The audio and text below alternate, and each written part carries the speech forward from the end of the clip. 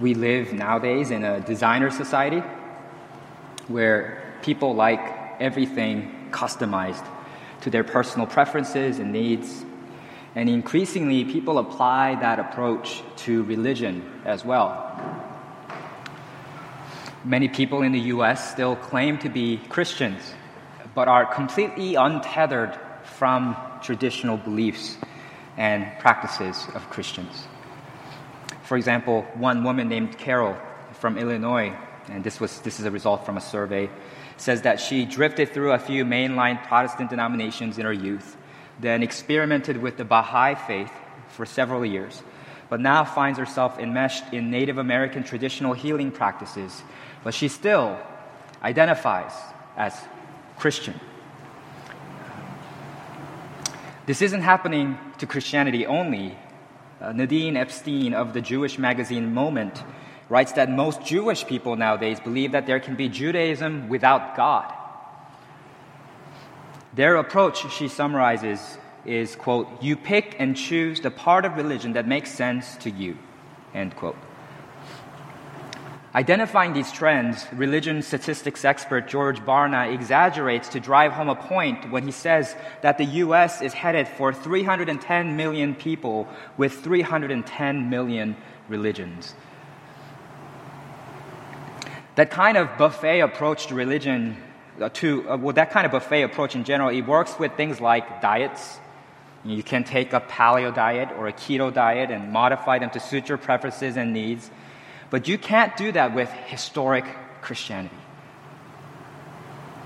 Because historic Christianity teaches what we call the apostolic faith.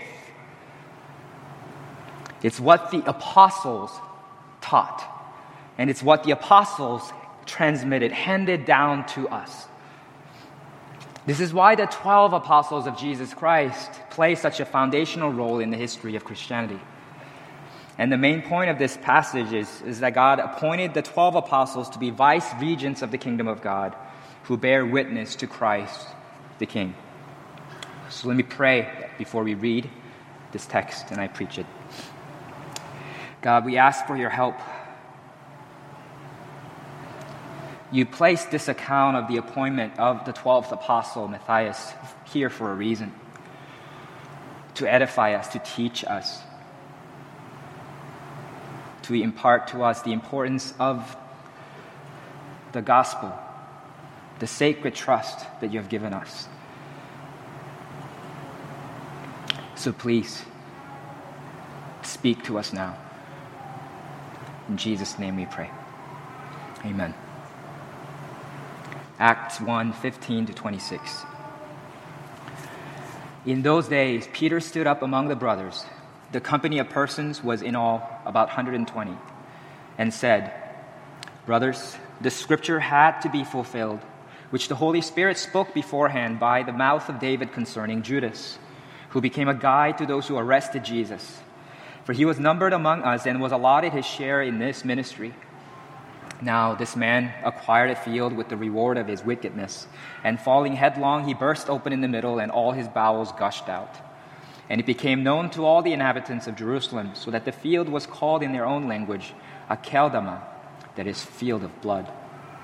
For it is written in the book of Psalms, May his camp become desolate, and let there be no one else, no one to dwell in it. And let another take his office.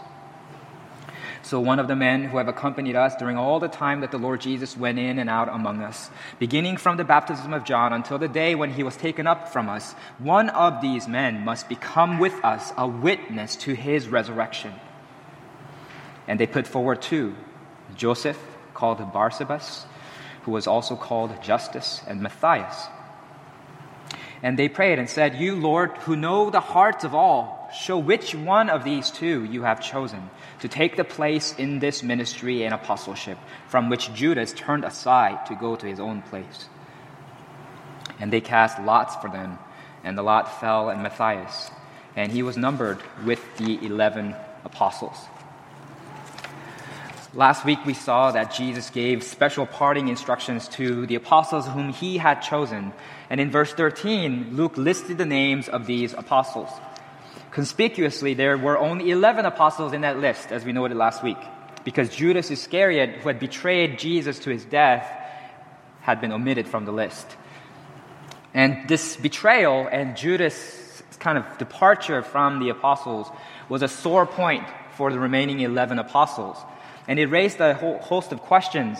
How could Judas do this? Why did it happen? Was it supposed to happen? Was that part of God's plan? What happened to Judas afterward anyway? And also because Jesus chose the 12 apostles in Luke 6 intentionally to show that he is reconstituting the people of God, because in the Old Testament, the people of God were made up of the 12 tribes of Israel, descended from the 12 sons of Jacob.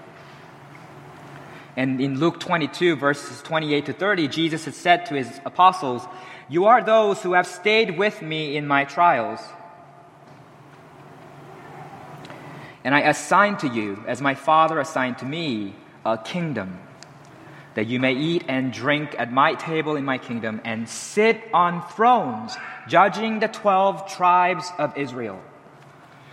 The 12 apostles were appointed to sit on thrones in the kingdom of God to judge the people of God, the 12 tribes of Israel. This is most likely why in Revelation chapter 4, around the throne of God, there are 24 elders seated on 24 thrones, signifying the unity of God's people represented by the 12 tribes of Israel from the Old Testament and the 12 apostles of the New Testament church. So the betrayal of Judas naturally raised the question, who will be the 12th apostle? Because there's only 11 now. And so starting in verse 15, Luke answers all of these questions. He's really addressing the elephant in the room as the early disciples are gathered together. He says in verse 15, "In those days, Peter stood up among the brothers. The company of persons was in all about 120. So in those days refers to the period between Jesus' ascent to heaven in chapter 1, verse 9, and the Holy Spirit's descent in chapter 2, which we'll see shortly next week. And Peter, as the leader of the 12 apostles, stands up to address the early believers. It says that there were about 120 people, so this is a larger crowd than the group of apostles, along with the other disciples and the woman and the Mary, the mother of Jesus, and his brothers, who were praying together in the upper room in chapter 1, verses 13 to 14. And the word brothers here stands collectively, so it represents both brothers and sisters that are gathered among them. And we know that Peter was the leader among the 12 because he is always listed first in the list of the 12 apostles. Matthew 10, verse 2, Mark 3, verse 16. And he always speaks first on behalf of the 12. You see that all throughout the Gospels as well. Throughout the book of Acts also, we see Peter playing a leading role in the life of the church in Jerusalem and in their missionary outreaches until he's forced to leave the city in Acts 12:17. And it's because Peter was the leader and representative of the 12 that Jesus says specifically to him in Matthew chapter 16, verses 18 to 19, "And I tell you, you are Peter, and on this rock I will build my church. And the gates of Hades shall not prevail against it. I will give you the keys of the kingdom of heaven, and whatever you bind on earth shall be bound in heaven, and whatever you loose on earth shall be loosed in heaven." Now, the name Peter means rock, and so Jesus is here very clearly saying that he will build a church on Peter. But this is not because God intended Peter to be, Peter and his successor to be some sort of pope who is the head over the entire church. Rather, Jesus is saying that this to Peter as a representative of the 12 apostles. Because later in Matthew 18:18, he gives the exact same promise that he just gave to Peter to all the apostles. "Truly I say to you," that's plural, you, "whatever you bind on earth will be bound in heaven, and whatever you loose on earth will be loosed in heaven." So this is not a promise that's given exclusively to Peter, it's given to all of the apostles. And that's because the apostles, as Ephesians 2:20 says, are the foundation of the church, with Christ Jesus himself being a cornerstone. So he is building the church on Peter as representative of the apostles. And by extension, then this is the authority given to the apostolic church, the church that holds fast to the apostolic gospel. All that to say, Peter is the leader of the 12, which is why he's the one that stands up to address the company of believers here. And the fact that Peter still holds this position of leadership is itself a testimony of God's mercy. You were with us when we were going through Luke.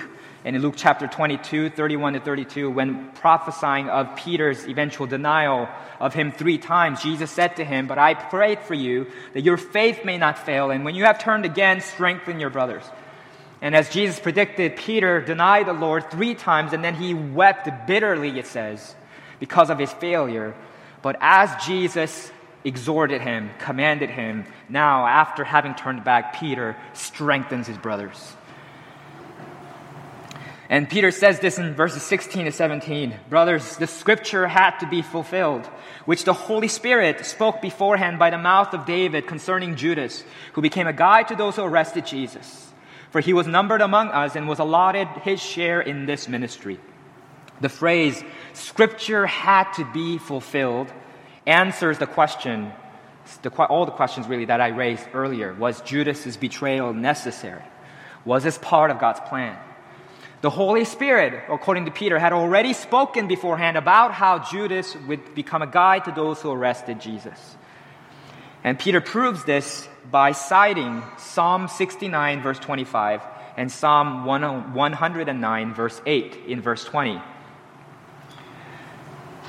It says in verse 20, "For it is written in the book of Psalms, may his camp become desolate, and let there be no one to dwell in it, and let another take his office." If you were to read these Psalms independently, you might have never guessed that they're actually predicting this about Judas and about Jesus. But the Bible authors, the biblical writers, make the kinds of connections that they make here because they are thinking typologically. What I mean by that is that they see the figures and the offices and the institutions of the Old Testament as all prefiguring Jesus Christ and all pointing to and foreshadowing and ultimately being fulfilled by Jesus Christ. And so Israel's 40 days in the wilderness becomes a type of Jesus' 40 days in the wilderness. Their 40 years, Jesus' 40 days. And King David becomes a type of King Jesus, who is the ultimate fulfillment from the line of David. The temple becomes a type of Jesus, who describes himself as the new temple of God, who makes atonement for sin. So this is typological interpretation of Scripture. Now, using this, they make some compelling and interesting connections to the Psalms.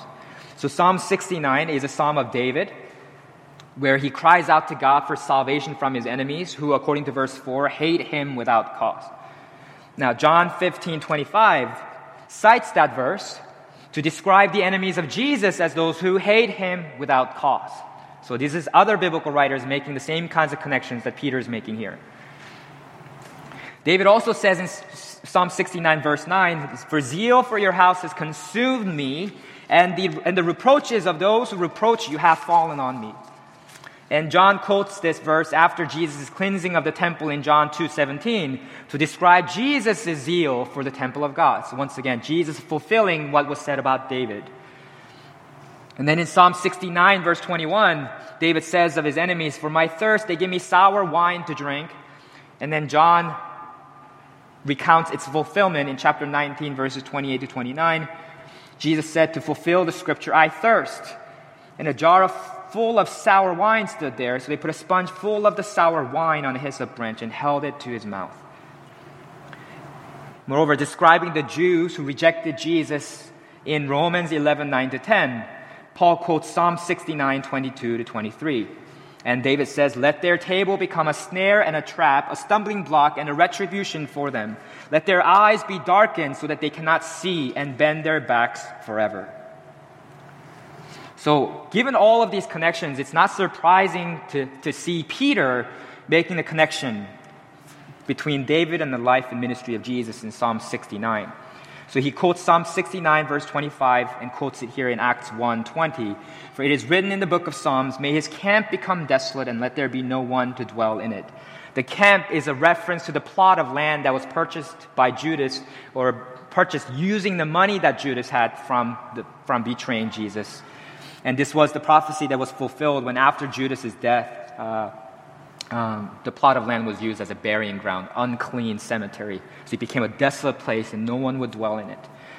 And using that same method, Peter also applies Psalm 109 verse 8 to what happened to Jesus. Psalm 109 is also a Davidic psalm. There he describes his enemies who, in return for his love, accuse him and reward him evil for good and hatred for his love. And then, very interestingly in the psalm, after describing his enemies in the plural, all of a sudden he takes a turn and starts describing this singular enemy as if he has a particular individual in mind. And he says, "May his days be few. May another take his office."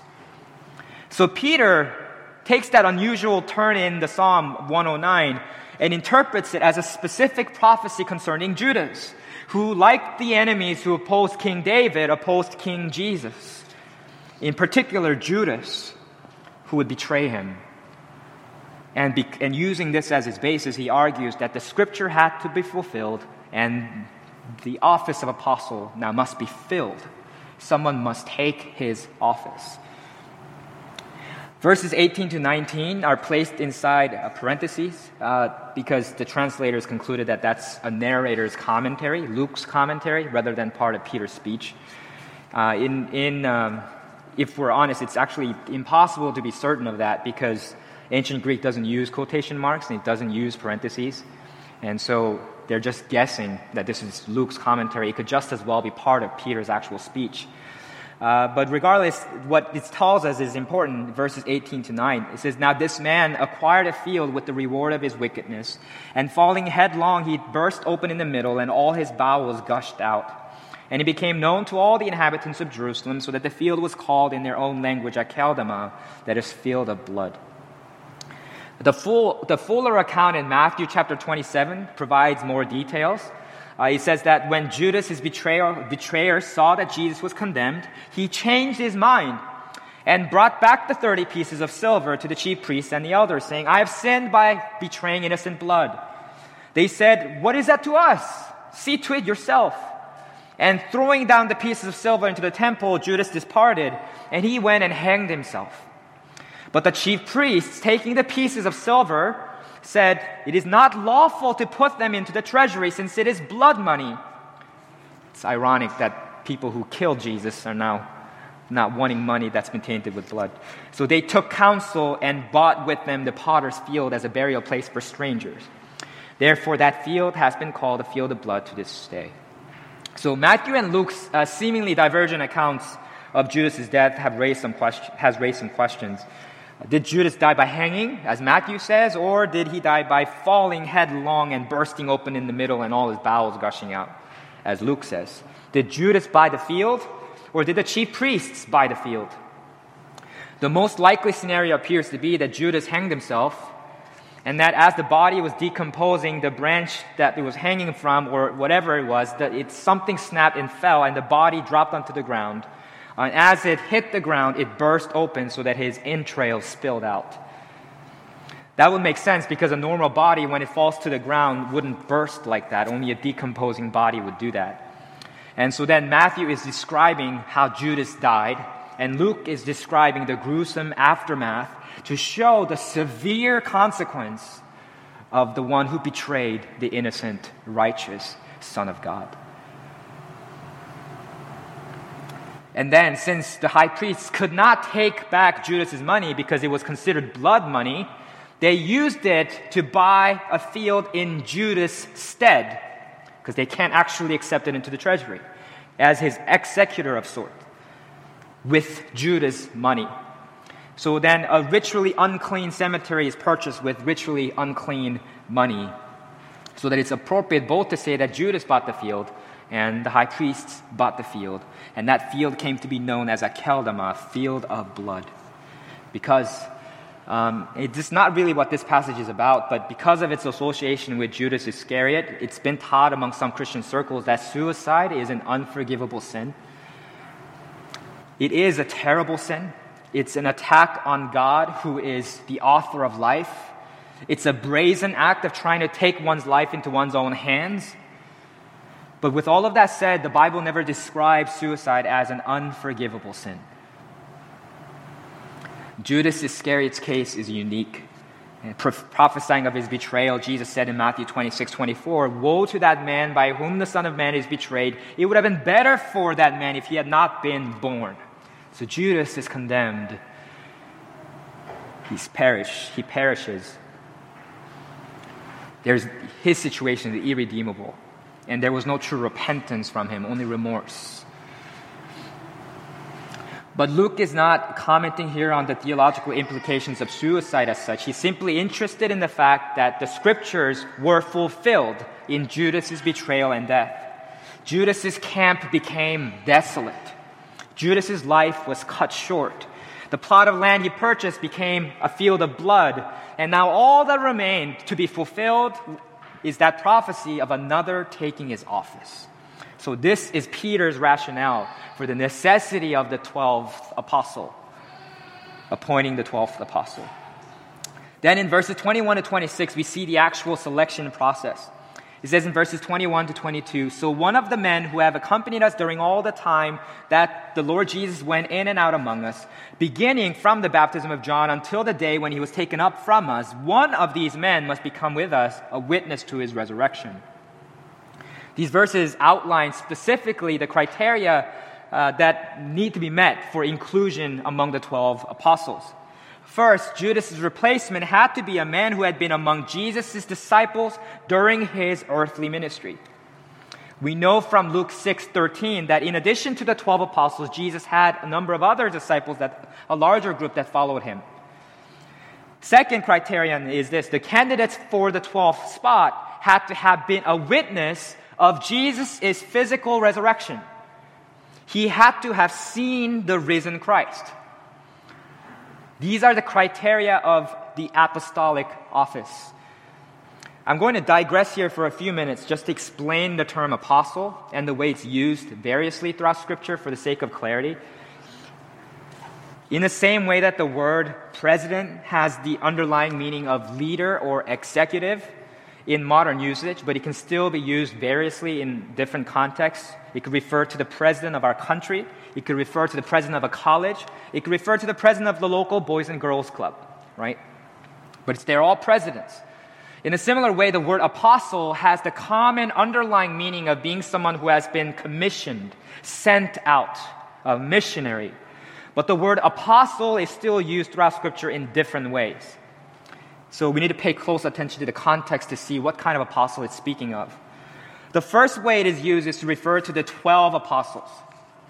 They are the ones whom Jesus personally appointed in Luke 22 as 18:30, which I read to you earlier, 28 to 30 rather, that I read to you earlier, to sit on thrones judging the 12 tribes of Israel. They're the ones described in Revelation 21 verse 14 as the 12 foundations of the New Jerusalem. There's only 12 of these kinds of apostles in all of human history. And they are Simon, known as Peter, Andrew, his brother, James and John, sons of Zebedee, Philip, Bartholomew, Matthew, Thomas, James, the son of Alphaeus, Simon, the zealot, and Judas, the son of James, and finally, as we see in our text, Matthias, who replaces Judas Iscariot. That's it. That's the 12. No one else can ever be added to that list. That's why once Judas Iscariot, the traitor, is replaced, the list is fixed and never changed. Even after James, one of the 12, is killed in Acts chapter 12, verses 1 to 2, there is no mention ever of replacing him, because that list is done. It's complete. It's fixed. The second way the word apostle is used is what I call capital A apostles. These are people who occupy the first century office of apostle. They meet the apostolic criteria of having accompanied Jesus in his earthly ministry and having witnessed Jesus' resurrection. These are the capital A apostles who have been commissioned by the risen Christ as eyewitnesses of his resurrection. They're the ones that are described in Ephesians 2:20, along with the 12, as the foundation of the church. We know that this additional category of the apostolic office exists because in 1 Corinthians chapter 15, verses 5 to 8, it talks about how Jesus, after his resurrection, appeared to all the appeared to the 12, and then distinctly later on, it says he appeared later to all the apostles. So it distinguishes clearly the 12 from the rest of the apostles, all the apostles. So this second category is the category that Paul includes himself in. But because Paul himself wasn't a disciple of Jesus during his earthly ministry, and because he didn't see the risen Christ in the flesh, but only saw the vision of the risen Christ after his ascension, that's why Paul is very apologetic about his apostleship. And he says in 1 Corinthians 15:8, he describes himself as an untimely born apostle. He knew that he was a capital A apostle, but he knew that he was an exception, not the rule. So the office of apostle, the second category, also no longer exists. An office is an officially recognized and authorized position, a trust, a responsibility within a community. And the function of the apostolate is already complete because they have borne witness to Jesus' resurrection and the foundation of the church has already been laid. And because there are no more eyewitnesses of Jesus' resurrection. So that office has been fulfilled. It's complete. This is why when the offices of the church are mentioned in the rest of the New Testament, there are only two offices that are mentioned. Philippians 1:1, 1 Timothy 3, Titus 1.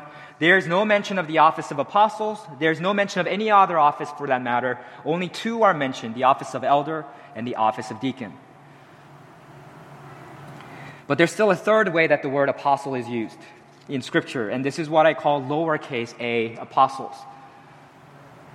These do not occupy the first century office of apostles, but they possess the gift of apostleship, which is mentioned in Ephesians chapter 4, verses 11 to 12. It says that God gives gifts. These are not offices, but they're gifts. God gives gifts of apostles, prophets, evangelists, shepherds, and teachers to equip the saints for the work of ministry for building up the body of Christ.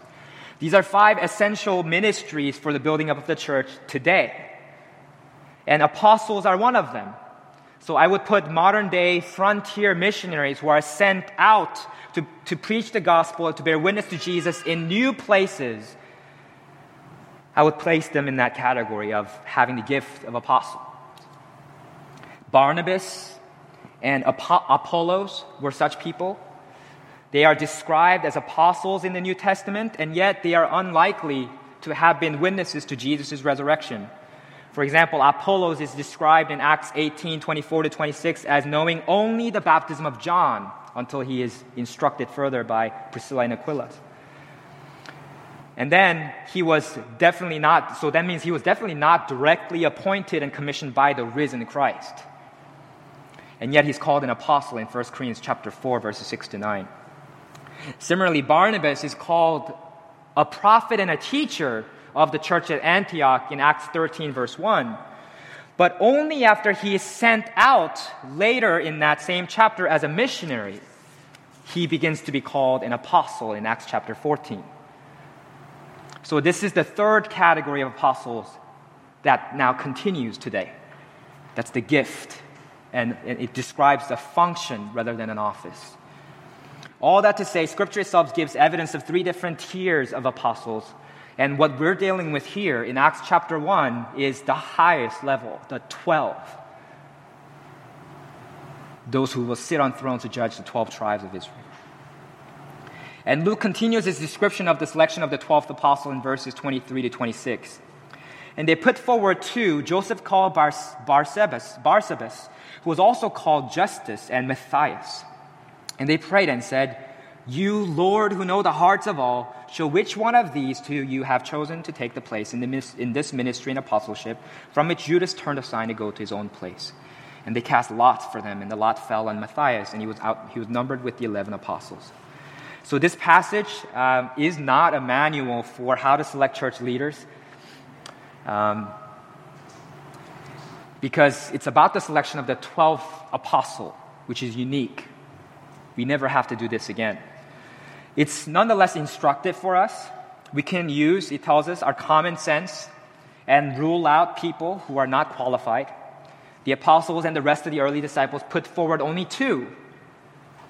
They don't put all the names in the lot. They put 2 people in the lot, right? And Joseph called Barsabas, who was also called Justus, and Matthias. These 2 men were, in their estimation, already qualified. They met all the criteria for apostleship. And then they prayed, "You, Lord, know the hearts of all.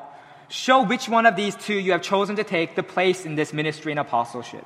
They pray that God would reveal whom He has chosen. Just as Jesus chose the original 12 apostles, as we saw in Acts 1-2, so He must now complete the 12 by appointing Judas his replacement. The word Lord is most likely a reference to the Lord Jesus, already mentioned in verse 21. And so to dispel all suspicion of human meddling, they cast lots. That's because these men knew their Old Testament scriptures. Proverbs 16, verse 33 says, "The lot is cast into the lap, but its every decision is from the Lord." Even something that seems completely out of control, like a lot, is under God's sovereign superintendence. It's ultimately decided by the Lord. And Proverbs 18:18 says, "The lot puts an end to quarrels and decides between powerful contenders." In some situations, when there is a stalemate in a conflict or a debate, or when you're faced with a decision between 2 equally good options, a lot can end the debate because it's seen as impartial.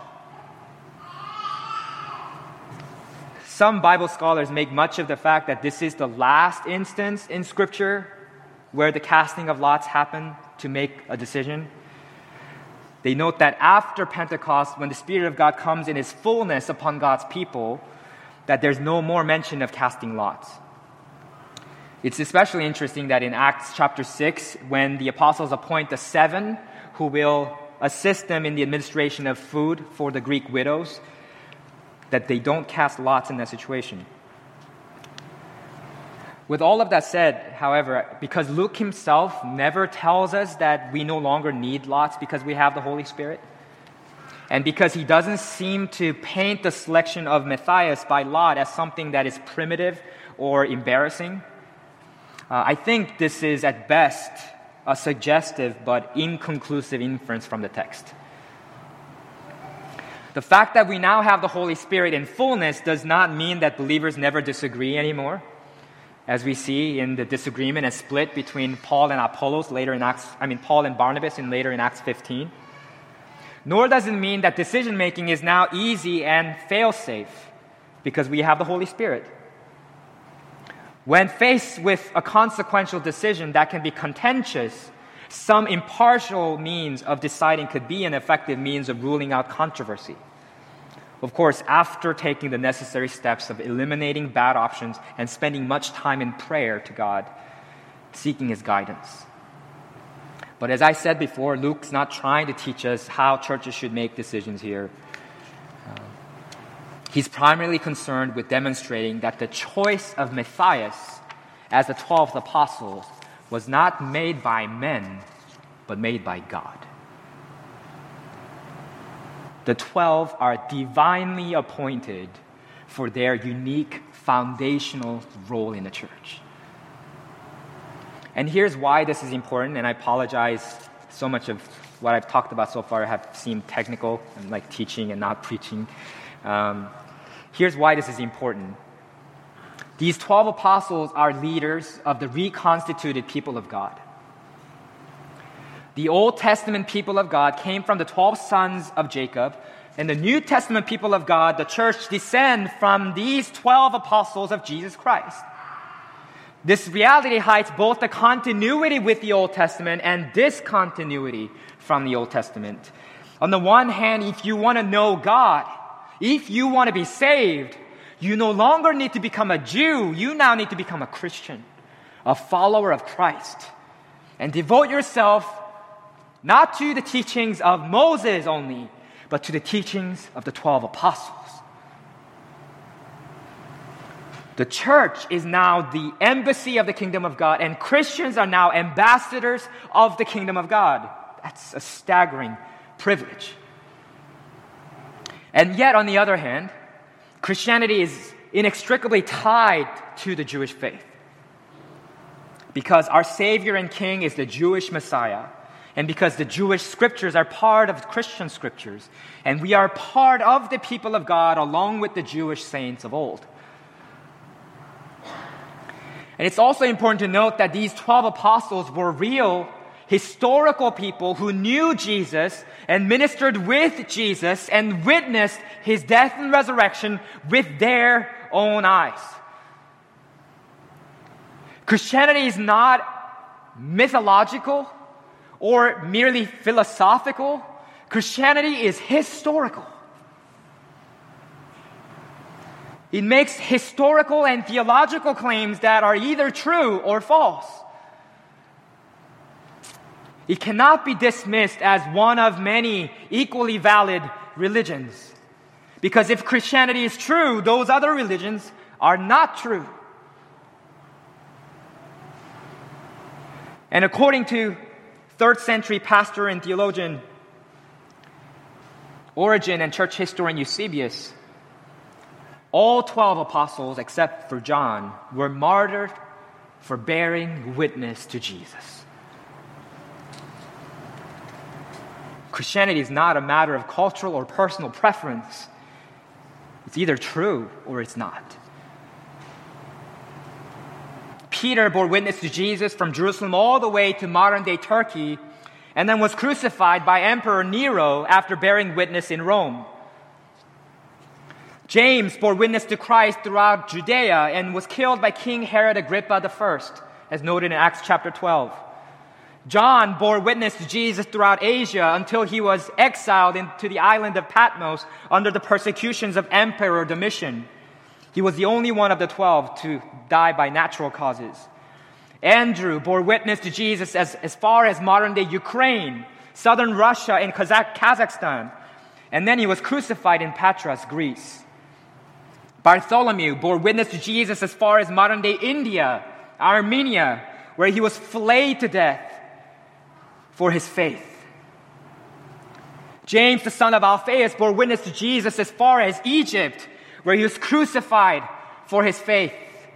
Judas, the son of James, also known as Jude or Thaddeus, bore witness to Jesus in Iran, Syria, and Lebanon, where he was beheaded for his faith. Matthew bore witness to Jesus as far as modern-day Sudan, and church tradition holds that he too was martyred. Philip bore witness to Jesus as far as modern-day Greece, Syria, and Turkey, where he was beheaded for his faith. Simon the Zealot bore witness to Jesus as far as Mauritania, Libya, and Britain, where he was crucified. Thomas bore witness to Jesus as far as India, where he too was martyred. And Matthias, finally the last apostle to be appointed to replace Judas Iscariot, bore witness to Jesus in modern-day Azerbaijan, Armenia, and Georgia, where he was stoned to death. These are real people. And we, as Bible-believing, gospel-proclaiming Christians, stand in as heirs of these 12 apostles. There are no more 12 apostles. There are no more apostles who are eyewitnesses Jesus' death and resurrection. So then, any so-called Christian church or denomination that claims to have new apostles who can modify the church's apostolic teaching is a cult, not the true church.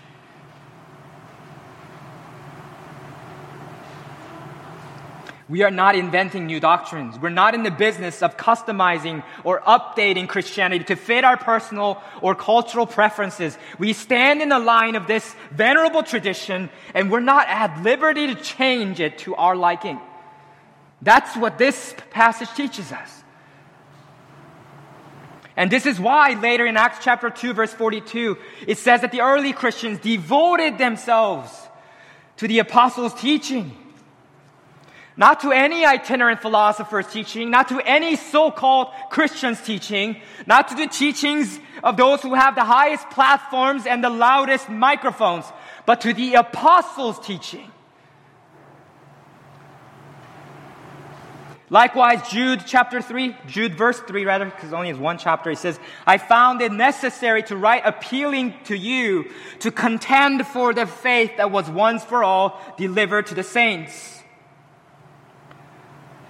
The word delivered is a technical word that conveys an official transmission of apostolic teaching from one generation to another. Luke uses that same word in Luke chapter 1 verse 2 to say that he is writing an orderly account of what those who from the beginning were eyewitnesses and ministers of the word have delivered to him and others. The Christian faith, the gospel of Jesus Christ, is not something that some self-proclaimed self-help guru conjured up in his own mind. It's not something that some mystic dreamed up in the middle of some psychedelic ecstasy. It's based on historical realities. What really happened. Jesus' life, Jesus' death, Jesus' resurrection, Jesus' ascension. It's based on what Jesus himself entrusted to these 12 apostles to faithfully hand down to future generations. This is why the church is often described as one holy, universal, apostolic church.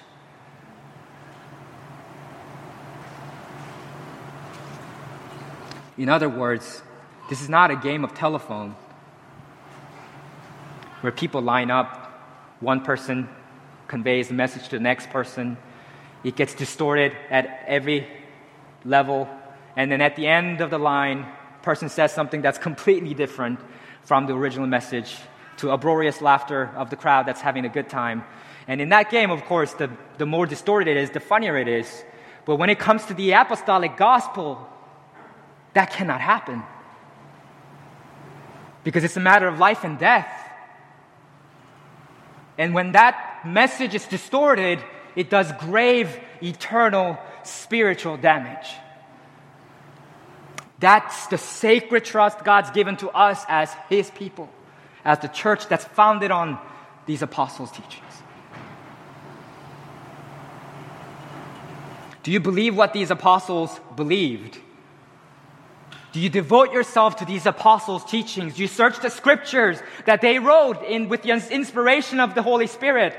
Do you search the scriptures to devote yourself to it? What does God say?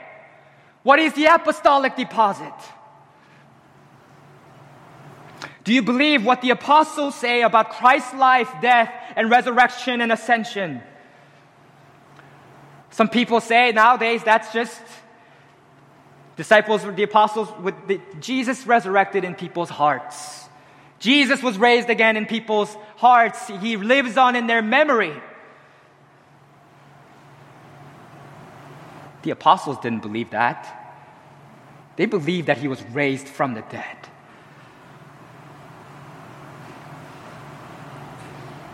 Are you a faithful steward, a guardian of the apostolic deposit that's been handed down to you from generation after generation?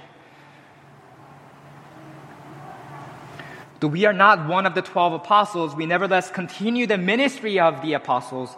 And what was their ministry? It says in verse 22, to be witnesses to Christ's resurrection. And of course, resurrection assumes and entails His death. That Jesus died on the cross to bear the punishment that we deserved as sinners, so that we might be forgiven, so that we might be cleansed.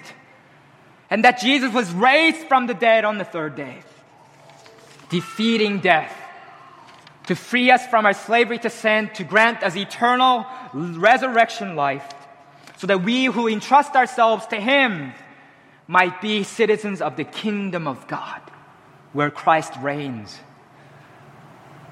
That was the ministry of the apostles. That's what they lived and died for. Is that what you are living for? Is that what you are willing to die for? Do you plan your life, your calendar, your budget, your location, living situation, your occupation, your relationships? Do you plan all of those things around being a witness to Jesus? Because that is your God-given mission. Let's be reminded this evening, brothers and sisters, that we have no other message but this message of Christ crucified and Christ resurrected. And we have no other religion but the apostolic gospel. Let's pray together.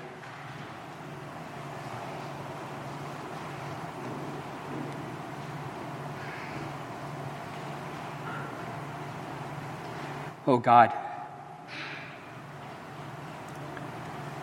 let us not be a generation that goes astray and misses the message that has faithfully been guarded and passed down to us. Oh, let us be a generation that passes on the baton again to the next generation. Let us be a people who live with a crystal clear understanding of our mission. With a crystal clear understanding of our identity as witnesses of Jesus Christ.